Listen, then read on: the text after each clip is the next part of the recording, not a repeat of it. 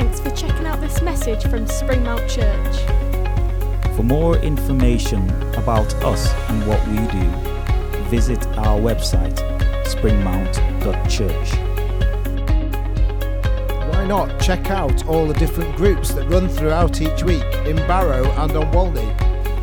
And join us every Sunday from 11 a.m. at Salthouse Pavilion in Barrow-in-Furness. If you would like us as a church to pray for you, please email prayer@springmount.church. Or sign up on our website for monthly news straight to your inbox.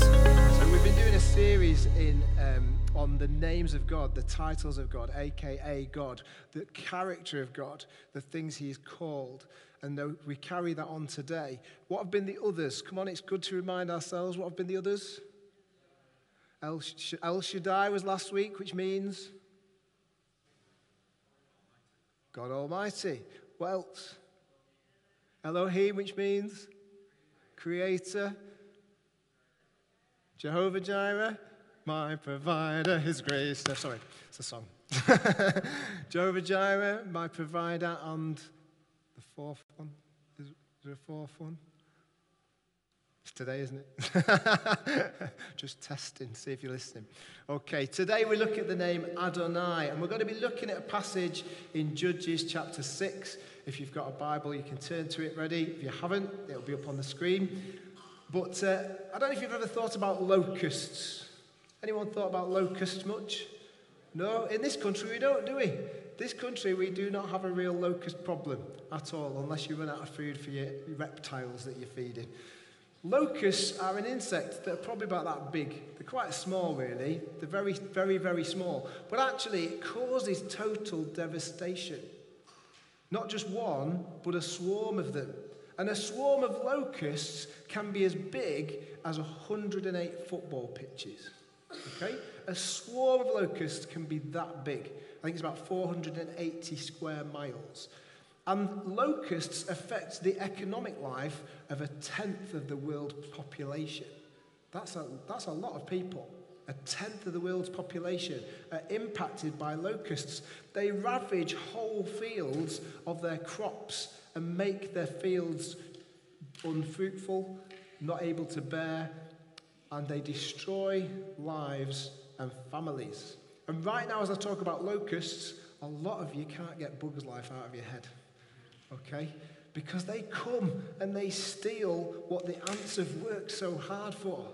The locusts come and they destroy. They steal, they kill and destroy. And today we're going to look at another name of God, which initially we might struggle to handle. Because the name is Adonai, which literally translated means master. And it's associated with ownership. Its actually literal translation is Lord of all, Master of all. And we don't like to think about being owned because it reminds us of something that isn't so great. But we're going to look at the beginning of the story of Gideon to illustrate what it means to us. So let's read the first 10 verses of our passage today. Judges chapter 6 verses 1 to 10 say this: The Israelites, that's God's people, did evil in the eyes of the Lord. And for 7 years he gave them into the hands of the Midianites. Because the power of Midian was so oppressive, the Israelites prepared shelters for themselves in mountain clefts, caves, and strongholds. They hid. Because these Midianites were scary, they were oppressive, they hid. Whenever the Israelites planted their crops, the Midianites, Amalekites, and other eastern peoples invaded the country. They camped on the land and ruined the crops all the way to Gaza, and they did not spare a living thing for Israel, neither sheep, nor cattle, nor donkeys. They came up with their livestock and their tents like swarms of locusts. It was impossible to count them or their camels. They invaded the land. Why? To ravage it. Midian so impoverished the Israelites that they cried out to the Lord for help. And when the Israelites cried out to the Lord because of Midian, he sent them a prophet who said, "This is what the Lord, the God of Israel, says. I brought you up out of Egypt, out of the land of slavery. I rescued you from the hand of the Egyptians, and I delivered you from the hand of all your oppressors. I drove them out before you, and I gave you their land. I said to you, I am the Lord your God. Do not worship the gods of the Amorites in whose land you live, but you have not listened to me. I'm going to stop there. I've told you what to do, but you've not listened to me. That's the message here. And the Bible describes this enemy of God's people. Just let's bear in mind that God's people are in the land they were promised. They are in that place that was promised. They've been saved. They've been rescued. They've been set free. And yet they're hiding in caves and on mountains. They're building shelters to get away from this enemy that instead of staying out is coming in. And it's because they have not listened to God. The Bible describes the Midianites as a thorn in their side, as a swarm of locusts. This people that destroy and ravage. They take everything that's been worked so hard for. They come to steal, kill, and destroy, to ravage God's land, and to leave them with nothing. And how long has it been happening for in this story? 7 years. This isn't like a week thing. This is 7 years. 7 years of trying to live in the promises of God, but actually being too scared to do so and hiding. Why? Because they didn't listen to God. And God sends them a message. I don't know how many of you do jigsaws. Anyone do jigsaws? Yeah, okay, Shirley, Barbara. Some of you are too embarrassed and ashamed. It's okay. It's okay to do jigsaws. Okay, they're quite good fun. Knitting, not sure about that. Jigsaws, fine. No, right, knitting's fine as well, okay? Jigsaws, yeah, it's quite a thing to do a jigsaw, isn't it? You know, I'm not talking about the 10-piece Postman Pat ones that you can do easy, Bobby, okay? I'm talking about the 1,000 little tiny pieces where all the colour is the same and it's really hard to find the pieces. Can you imagine that you've started a jigsaw? I want you to imagine that you've started a really complicated jigsaw. That you've got all the edges organised, you've sorted the pieces into shades and colours. Are you imagining this? Shirley's getting excited, she's smiling. You've got all the edges, all the pieces, all the bits in the middle, and you start to put it together and it starts to take shape. Yeah? You with me so far? You excited about this? You excited? Yeah? Okay, you're excited because you're building this jigsaw and then someone comes with a toddler into your house.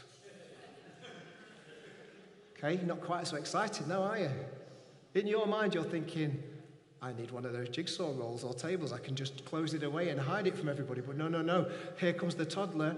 Whoosh! Can you imagine? How upset would you feel, Barbara, that happened? A little bit upset. Okay? All because of a jigsaw. Can you imagine? I'm asking you to picture how upset you'd be if that happened. You've spent ages planning it and preparing it and putting it together when all of a sudden this force, this whirlwind comes in and basically obliterates your hard work. You'd be pretty upset, wouldn't you? That's a jigsaw. The grand scheme of things, I'm sorry, it's not that important. You can pick up the pieces and go again. And even annoying is if you lose a piece. But we're talking here of the Israelites having everything they've planted to survive, having everything they've planted to eat, having everything they've done to get on in life being wiped out. It's a little bit more than upset. It's a little bit more than frustration. And this has gone on for 7 years, constantly. If you're not into jigsaws, imagine playing Jenga and you've built a really good tower and someone comes in and stamps the foot. Same sort of feeling. Multiply it by about 1 billion and you might feel how the Israelites are feeling. Plant your crops, prepare the harvest, and the next thing you know, a huge group come in and obliterate what you've done. Frustrating, doesn't say it. You've been promised a land flowing with milk and honey. This is not just your hobby, this is your life and your welfare. And the enemy comes in and causes chaos. Because the enemy comes to steal, kill, and destroy. Yeah? The enemy of us today isn't the Midianites. It's sin. It's the stuff that just gets in the way of us and God. The enemy that comes to steal, kill, and destroy is bigger than a toddler and a jigsaw. He wants to steal, kill, and destroy everything about you.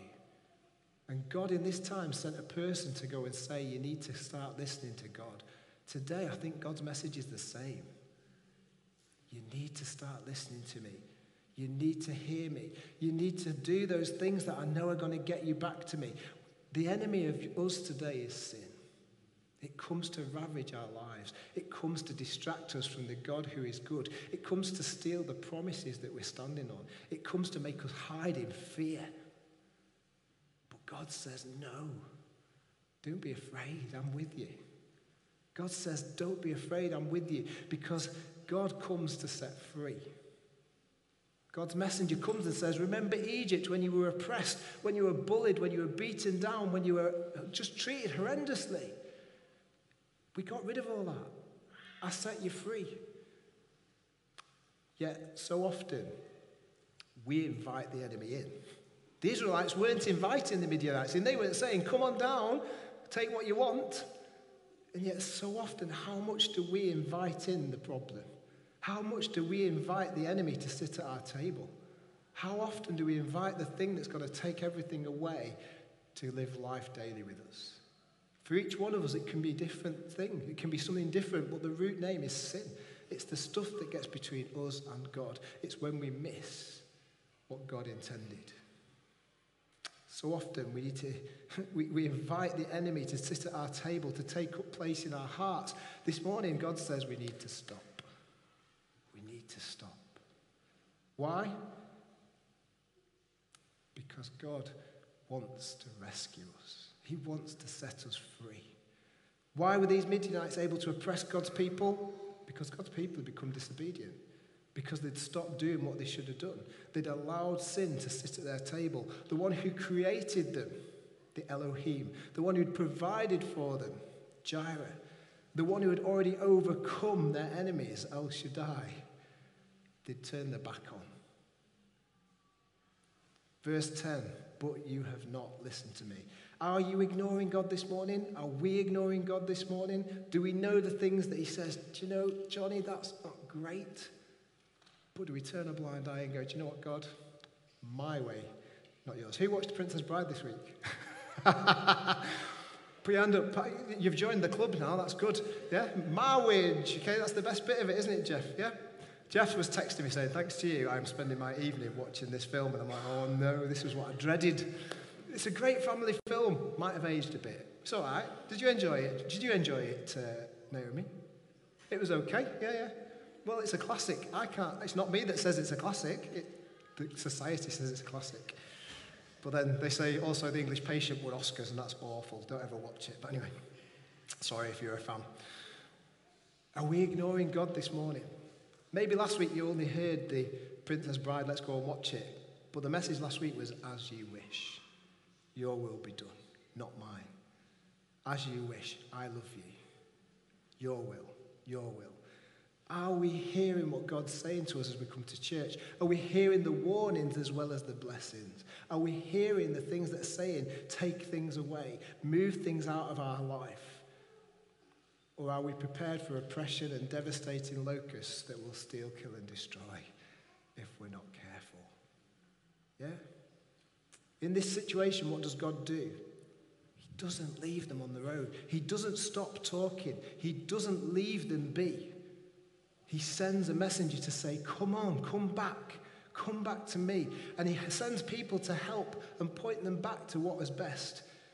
Judges 6 verse 9 reminds them, it says, I rescued you from the hand of the Egyptians, and I delivered you from the hand of all your oppressors. I drove them out before you, and I gave you their land. Remember what I've already done. Remember the promise. Remember what's already happened. Remember where you are. And remember who I am, is what God says. Remember. Stop hiding. Start obeying. Stop living in fear. Start doing what I'm asking. Let's carry on with the rest of the passage, because then comes a specific word from God to one man who is hiding, sheltering in fear. Judges 6 verses 11 to 15. The angel of the Lord came and sat down under the oak in Ophrah that belonged to Joash the Abiezrite, where his son Gideon was threshing wheat in a winepress to keep it from the Midianites. Carry on. When the angel of the Lord appeared to Gideon, he said, "The Lord is with you, mighty warrior." Sense of humour, God. This guy's hiding, trying to keep things to himself. And what does God say? "You're a mighty warrior." Carry on. "Pardon me, my Lord," Gideon replied, very polite. "But if the Lord is with us, why has all this happened to us? Why? Is that a question we're asking? Why has this happened? Why are we here?" Gideon says the same thing when God comes to him. He says, "If you're with us, then why? If the Lord is with us, why has all this happened to us? Where are all his wonders that our ancestors told us about when they said, 'Did not the Lord bring us up out of Egypt?' But now the Lord has abandoned us and given us into the hand of Midian." The Lord turned to him and said, "Go in the strength you have and save Israel out of Midian's hand. Am I not sending you?" "Pardon me, my Lord," Gideon replied, "but how can I save Israel? My clan is the weakest in Manasseh, and I am the least in my family." I love Gideon's politeness. "Pardon me, my Lord." But also he says, "I'm the weakest and I'm the least. I'm in the smallest family and tribe and I'm the lowest person there. You don't want me, God. I'm totally unimportant. I'm totally insignificant and I'm really not who you say I am." What's Gideon doing? He's hiding away from the struggle. He's burying his head from the struggle. He's isolating himself from everybody else. He's on his own, hiding in fear, and he's taking himself away from everybody that he knows. He's scared, he's fearful and afraid and looking more like a coward. But then God, the creator, the overcomer, the provider, comes in and says, "I am with you, mighty warrior. You don't need to hide because I'm telling you now, you're mighty." Why? Because I'm with you. That's the reason. He's not just a mighty warrior. He's a mighty warrior because God is with him. That's the message we need to hear. Mighty warrior because God is with him. Yes, on the surface he's hiding and cowardly, but God says, "Stop hiding because you are a mighty warrior. You are strong." The truth of God is true despite how we feel. The truth of God is true no matter what our circumstances. The truth of God is true no matter what your situation. That's what this tells us about God. He says to Gideon, who's fearful and hiding and keeping things to himself, isolating himself from everything, "You're a mighty warrior." God is saying things to you today and saying, you're not who the world is telling you you are. You're not useless. You're not a waste of space. You're not on your own. You're not going to fail. You're not a constant failure. You're not a letdown. You're not a disappointment. You are loved. You are precious. You are mighty. Why? Because I'm with you. It's by association that we're strong. Gideon's on his own. He feels weak. Why? Because he's isolating himself. He's afraid. Yet his focus should have been with God. If God is with us, then why? Maybe you've asked that question. If God is with us, then why? That's what Gideon says. If you're with us, then why is all this happening? I love the Bible. It's pretty honest. It doesn't paint a picture of everything being perfect and everything being rosy. It says if God is with us, then why is this happening? Ian Salter has just had the best holiday ever, haven't you, Ian? You've just had an amazing time. You know, he's lived the life of Riley in hotels overseas. You know, who would love to spend 12 weeks in a hotel? Anyone? Yeah. A few people putting their hands up, you know. I don't think you'd want to spend it where Ian did, in fairness. It was hard, wasn't it? So Ian could have been, 12 weeks. If God is with me, then why? Why does this keep happening? The Israelites have been going through this for 7 years. 7 years. If God is with us, then why? Many of us may ask the same question. Why are these locust-like people kept being allowed to kill and destroy? I don't know what your why is today, but God isn't afraid of your why. He's not afraid to answer it.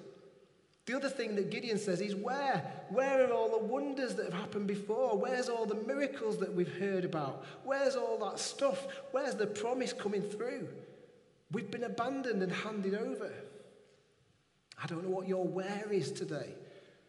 Where's the answer to my prayer, God? Where's this going on? I don't know what your where and your why is, but I do know that God is true throughout it all. And actually, when I look at the Bible, it tells me to keep trusting him. Not to hide and be fearful. Not to isolate myself from everything else around me, but to get with God every opportunity I can get, because he's with me every opportunity he gets. And what does Gideon respond with? He responds with, "Pardon me, Lord." And we come to the name of God, finally. Pardon me, Lord. It's Lord with a little L, you notice. When it says Lord with a capital L, that is Yahweh. That's the name that says I am, that Moses was introduced to. I am God, the God that was yesterday, today, forever. Here, he says, "Pardon me, Lord," with a little L. That word is Adonai. What does Adonai mean? It means master. It literally means owner of servant. That's where we struggle. All sorts of connotations, isn't there? And I can see Bobby Joe smiling at me as if to say, "Yeah, I don't like that. Don't like that one. Not one bit. I'll turn it around in a minute, honest." But it is important right now, as we hear that name, Adonai, master, owner, that we recognize the other bits of this passage.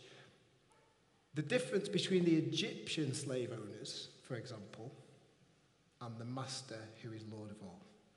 The Egyptian slave owners oppressed, beaten, treated horrendously. This version of master had to treat his servants well. He had to provide for them. He provided so they were never without. He had to give them security and safety. He had to protect them. It wasn't a bad place to be, especially if you were in a debt situation. You could repay your debt by service, and actually you would be well looked after. You would be cared for. You would be provided for. You would be loved. That's the difference. And we'll come to another one that might help us to understand even better in a moment. And it's a better film than The Princess Bride. Promise. Although I like it.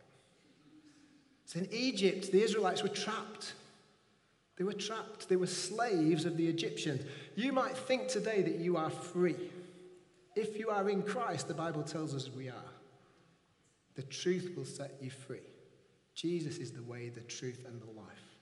But if you're living in the world away from God right now, you might be trapped in addiction. You might be trapped in debt. You might be a slave to pornography. You might be all sorts of things. In fact, thinking about that, I read an article online today, or last night, sorry. It says this: there was a young man who got involved in the pornography industry, was earning over $1 million. To some people, that's amazing. The news article was saying that more and more people are considering stepping into the adult entertainment world because they can make more money by doing that. Might seem attractive. The world makes things look attractive, but actually you become a slave. This man says this in the article. He says more must be done to communicate the damaging impacts of pornography, both for those in the industry and those viewing the content.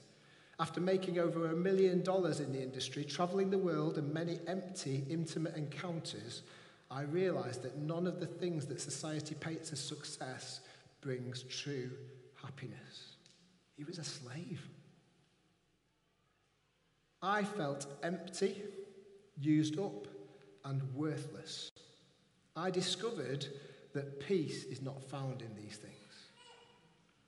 He added, it led to me isolating myself to the point where I went an entire year without hearing my real name. This sounds like the Israelites. They'd stopped focusing on God. Gideon says, I'm weak, I'm useless, but God says, no, you're mighty. Why? Because I'm with you. Maybe we've stopped hearing what God says about us. Maybe we've stopped listening to that name that he's given, that is precious, beloved, wonderfully made, fearfully and wonderfully made. This man goes on to say, while on the outside looking in, I had made all this money, fame, and was on the cover of magazines. When I lay my head on the pillow, I felt sad and empty and alone, which caused me to have thoughts of harming myself. That man is now the pastor of a church. Why? Because he was set free. He was set free to be owned by the master. Yeah? He was a slave. You might think, it sounds more like being a servant is the same, but actually no, the master has to protect, the master has to care for, the master has to provide. The word Adon from Adonai was used to talk about Lord when it refers to a human person, a master, yeah? God is referred to as Adonai.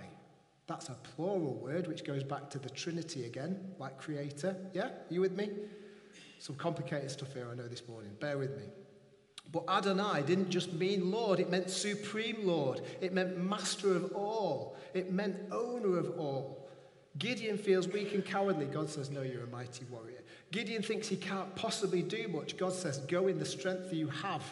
And you might sit there today and go, well, Johnny, I haven't got much strength. If God says to you today, go in the strength you have, what does that mean?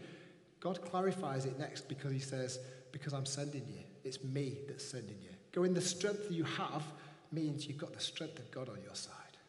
You've got the strength of Adonai, the owner, the master, the one who is with you, who creates you. I am reminded of my age every week when I play football with lads who are 20 and 30. Still don't do too badly, I don't think, but I am reminded that I am not 21 anymore. I'm reminded the next morning that I'm not 21 anymore because I ache and am painful. I compare myself with these young, fit athletes. Okay, these young people.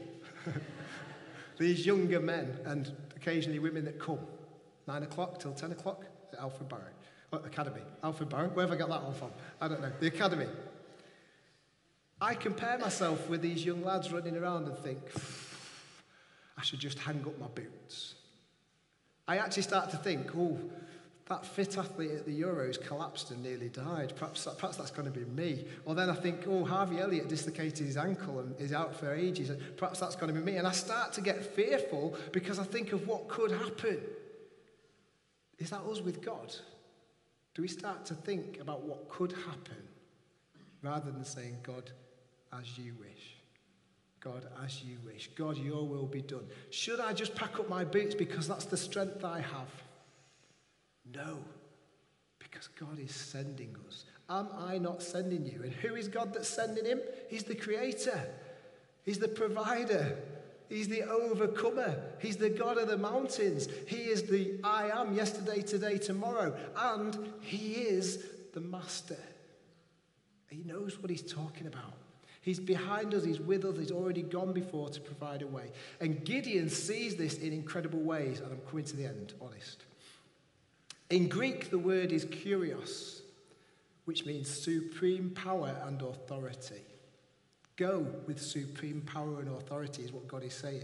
Absolute ownership. I've got to remind us of a Toy Story moment. Toy Story is better than The Princess Bride, okay?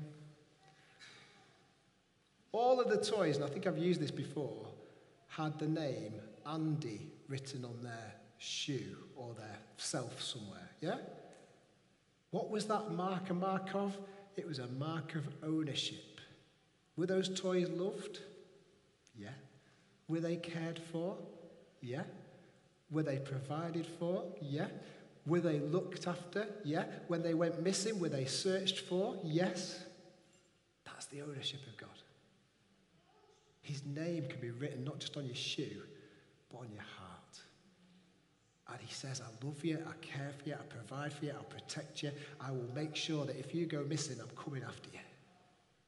That's the ownership of God. That is the Adonai, the master. They knew they were precious and they knew they belonged. Do you know you belong today? You're here because you belong. Not just to Spring Mount, but if you say to Jesus, I'm yours, then you belong to a big family. You belong to a big family. We know that Jesus is Saviour. And that name is used about 20 times in the New Testament, Saviour. But this kurios word that means master, that means Lord of all, is used nearly 300 times of Jesus. Of Jesus. John chapter 20, verses 11 to 18. Now Mary stood outside the tomb crying. It's all gone wrong. Jesus has died, he's been buried, it's all gone pear-shaped. As she wept, she bent over to look into the tomb and saw two angels in white seated where Jesus' body had been, one at the head and the other at the foot. They asked her, "Woman, why are you crying?" "They've taken my Lord away," she said, "and I don't know where they've put him." At this, she turned around and saw Jesus standing there, but she didn't realize it was Jesus. He asked her, "Woman, why are you crying? Who is it you're looking for?" Thinking he was the gardener, she said, "Sir, if you've carried him away, tell me where you've put him and I will get him." Jesus said to her, "Mary," and she turned towards him and cried out in Aramaic, "Rabboni," which means teacher. Jesus said, "Do not hold on to me, for I have not yet ascended to the Father. Go instead to my brothers and tell them, I am ascending to my Father and your Father, to my God and your God." Mary Magdalene, this woman who'd been a prostitute, who'd lived a life of horrendous situations, went to the disciples with the news, "I have seen the Lord. I have seen Adonai. I have seen the Master. I have seen the Lord of all, the one who I belong to." And she told them that he'd said these things to her. Mary thinks she's lost everything, but this time evil hasn't won. Why? Because Jesus beat death. And he did it for you, he did it for me. She's in a grief-filled situation. She's forgotten the promises of Jesus, and she doesn't even recognize Jesus in her midst because of her circumstances. Today, as we finish, do you know God in your circumstance? Or are you isolating yourself? Are you hiding? Are you fearful? But then Jesus calls her name. He calls her name, Mary. He calls her name. And she says, "I've seen the Lord of all." Do you know the Master? Or have we been with the locusts for too long? Have we invited the locusts in to our table? Have we invited them in to swarm all over our life and steal and destroy? Today, God can say no more. God can remove the plague of sin in our lives. God can remove the swarm. Joel 2 is a promise to the Israelites of the Master's provision. It says this, "I will repay you for the years the locusts have eaten. The great locust and the young locust, the other locusts and the locust swarm, my great army that I sent among you." We started by talking about locusts. Small, maybe insignificant, but massively destructive. Are we letting the little locusts in? Are we letting the big ones in? God says, "I can deal with them all. I can deal with them all, and I can give you back what's been stolen." Mary Magdalene was an outcast, and yet she was the one who delivered the first gospel message, "I have seen the Lord." She was the one who said he's risen. She was the one who said he's there. God can deal with any enemy, especially the enemy that comes to steal, kill, and destroy. And he's already paid the price to own us and love us and protect us and care for us, to buy us back from oppression of sin and death. The enemy wants to write his name on your foot today. But God says, "I'll write my name on your heart. Just come. Just come." Today, God is saying your name. And he's saying, "Will you let me be your master?" It's about submission. It's about giving over the things that aren't any good to be owned by the one that is very good, who is Lord of all. Today he's saying your name. Today he says, "Go in the strength that you have, because I am with you." And today he says, "You are mine, and I am yours, if you'll just let me be your Adonai, be your master." Let's pray. Just invite the band up to start getting ready. Father God, in this place, we recognize that we often go against your way. And Father, we see in this story the disobedience caused chaos. And so often in our lives, we let the little locusts and the big locusts come in to devour and to steal and to kill and destroy. So Father God, this morning, may we know you as the one who is our master, who is Lord of all, the one who is the best that we could have. And Father God, I pray for anyone in this room who maybe has just stopped standing on your promise. This story of Gideon, these people for 7 years were tormented, and yet they were in the promised land. They were in the place where you said was going to be good. Father God, you want to put us in places for your glory. And Father God, you say it's your strength that will enable us to stand. So I pray for anyone this morning who feels like isolating themselves. I pray for anyone this morning who's burying their head from the problems that they've allowed in. And Father God, I pray that in this place they will hand them to you and say, no more. I need the one who sets me free. That is Jesus, the way, the truth, and the life. Father, I pray this morning that we will know you as our Adonai, as our Lord of all, that we will be able to say willingly, I submit to you, because you will do everything that I need, not always everything that I want. And Father, I pray for your will to be done in our lives. In Jesus' name.